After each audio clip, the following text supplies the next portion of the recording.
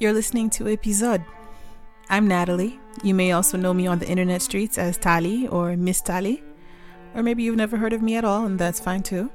I went on a quest to learn little known stories about Haiti. So I talked with a group of amazing Haitian scholars and thinkers and asked them to tell me a favorite anecdote of theirs. And now I'm inviting you to come learn with me. Anale.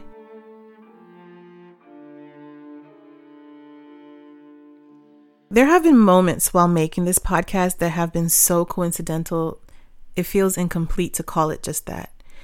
It's poetry, really.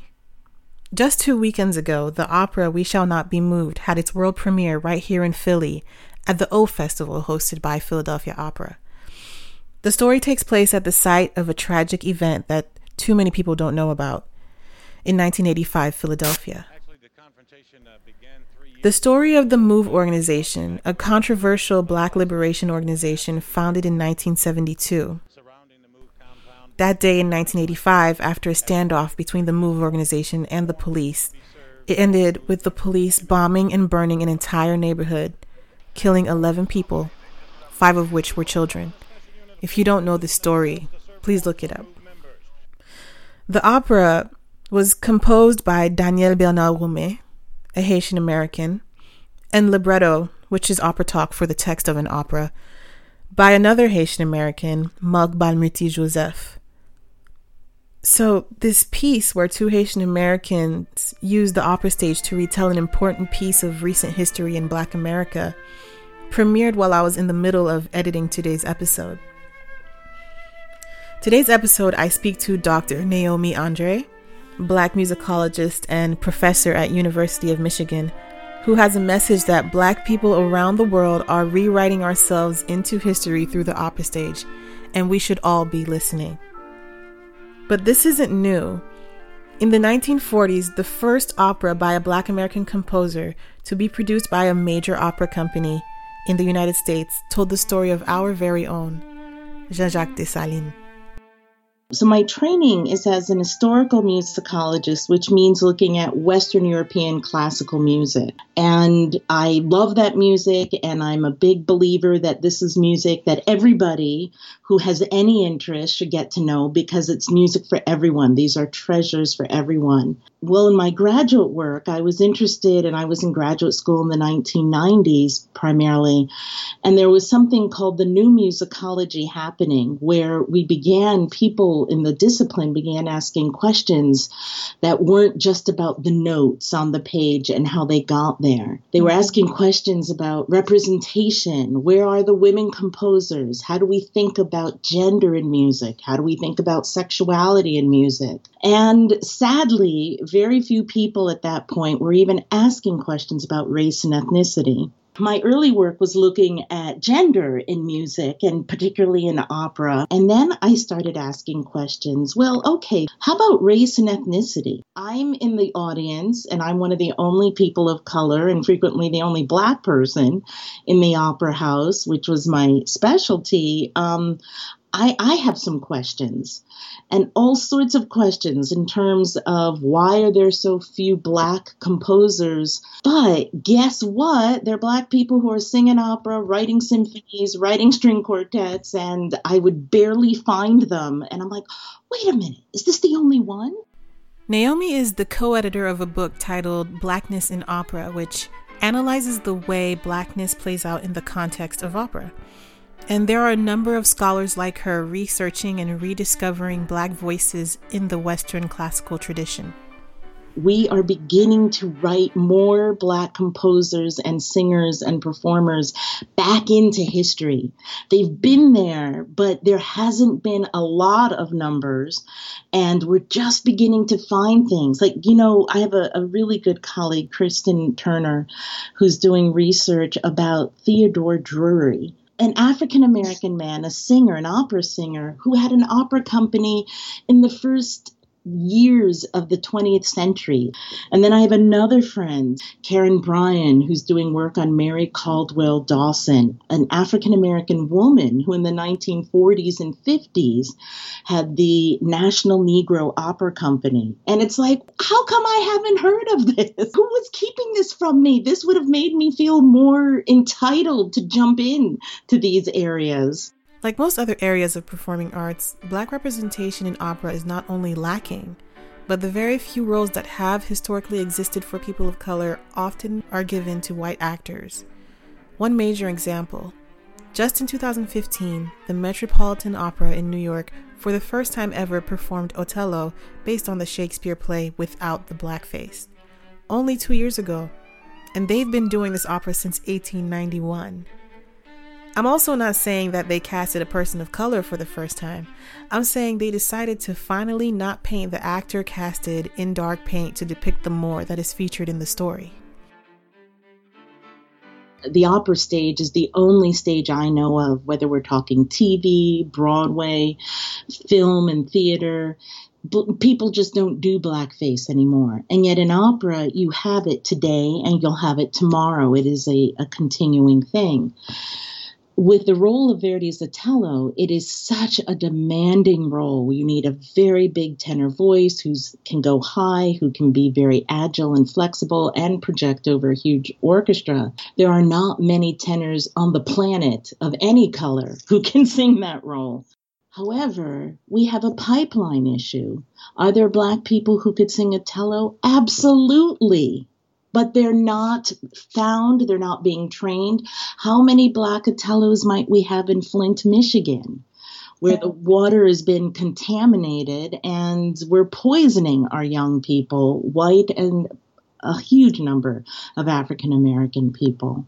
So there's these huge, larger issues that have nothing to do with talent and ability. All right, it's story time. And yes, this is still a podcast about Haitian history. And today, Naomi tells us the story about the time Haitian history and Black American history came together on the operatic stage in 1949. The best known Black composer out there probably is William Grant Still. And I say that William Grant Still might be the best known Black composer because he was the first of a lot of things and did another very big, important genre, the symphony. He was the first Black composer to have a symphony performed by a major orchestra. And that was in 1931 by the Rochester Philharmonic. And that's William Grant Still's Afro-American Symphony. Still wrote, he's called frequently the Dean of African American composers. He wrote ballet, string quartets, songs in the style of spirituals. So he crossed over. He was born in 1895, lived until 1978, and one of his most important operas was called Troubled Island. Yes, and this is based on the Haitian Revolution that's set in 1791. The focus, interestingly, is on Jean-Jacques Dessalines, and in an earlier version, Toussaint Louverture might have been a part of it, but he ended up not being in the final version. The opera has a libretto by Langston Hughes, so you've got this incredibly wonderful duo. Langston Hughes did the beginning, and then the additions to the libretto were by William Grant Still's wife, Verna Avery. This opera was premiered by the New York City Opera in 1949, and it was the first grand opera that was composed by an African-American composer to be performed by a major company. The premiere cast featured Robert Weed and Marie Powers in the roles of Jean-Jacques Dessalines and his wife Azelia, white actors in blackface. I know, a mess. But also Robert McFerrin Sr. in the role of a voodoo priest, who is, by the way, the legendary Bobby McFerrin's father. Very sadly, this opera has not continued to be in the canon. There's a premise that's put out there that there were the reviewers of the first performance who decided to give negative reviews. The premiere was met with thunderous applause by the audience. The cast received 22 curtain calls. That's 22 times the cast walked off and came back out to bow again because the audience was still applauding. 22 times. But the reviews it received in the press didn't necessarily reflect that. One was never sure one was hearing a first-rate performance of an inferior work or a second-rate performance of a good one. The New York Post. Composer Still's music, sometimes lusciously scored, sometimes naively melodic, often had more prettiness than power. In all, Troubled Island had more the souffle of operetta than the soup bone of opera. Time magazine, in their review entitled Troubled Opera.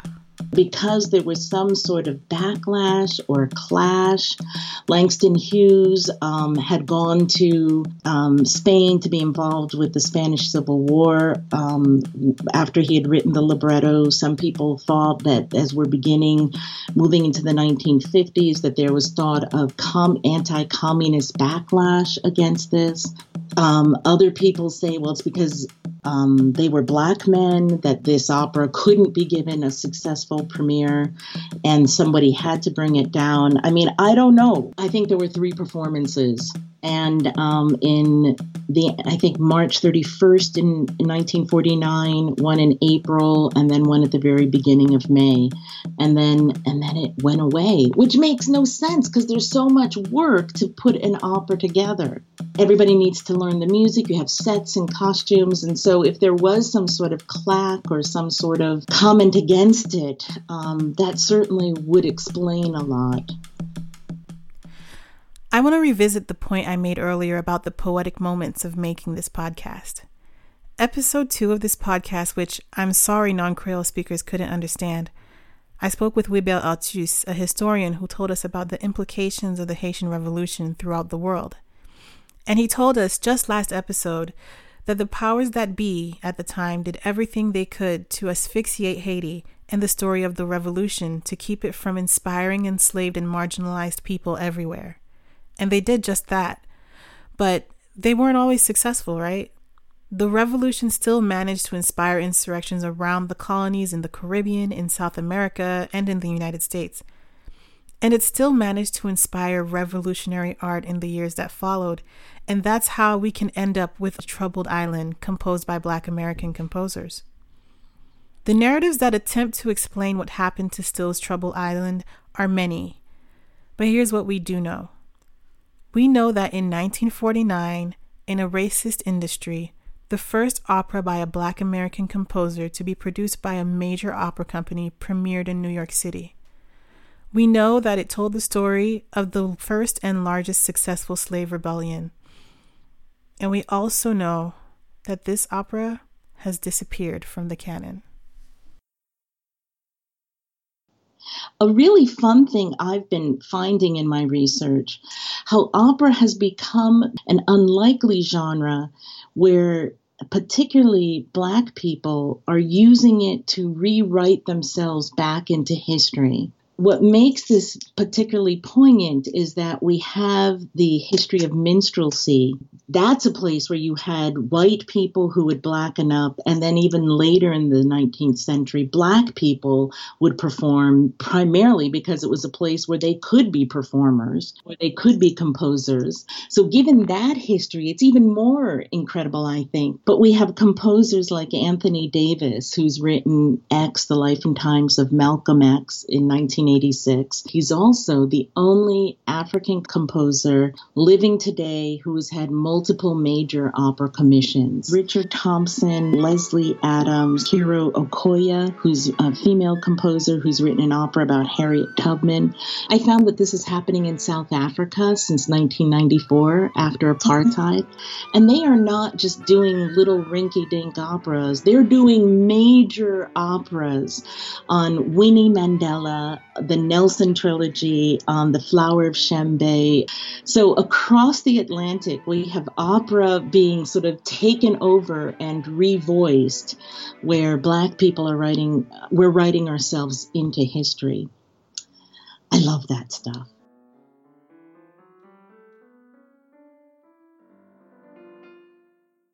Okay, I've given y'all plenty of things to go and Google now. If you want to learn more, check out the book Blackness in Opera. I'm so grateful to Naomi Andre for granting me this interview, who has a new book coming out in spring of 2018 entitled Black Opera in the US and South Africa. Be on the lookout for that. Special thank you to David Chavan, the amazing pianist in the scoring for this episode, who is joined by James Miller and Kevin Jones on the flute and cello. The piece you heard throughout this episode is the third movement of Undine Smith-Moore's Afro-American Suite. Shout out to my makeshift team, JB for helping conceptualize this episode, Ed and Constance for the awesome voiceover work, and Tina for the major help in editing. Don't forget to follow us at Way Magazine, WOY Magazine, and to read us at www.waymagazine.com.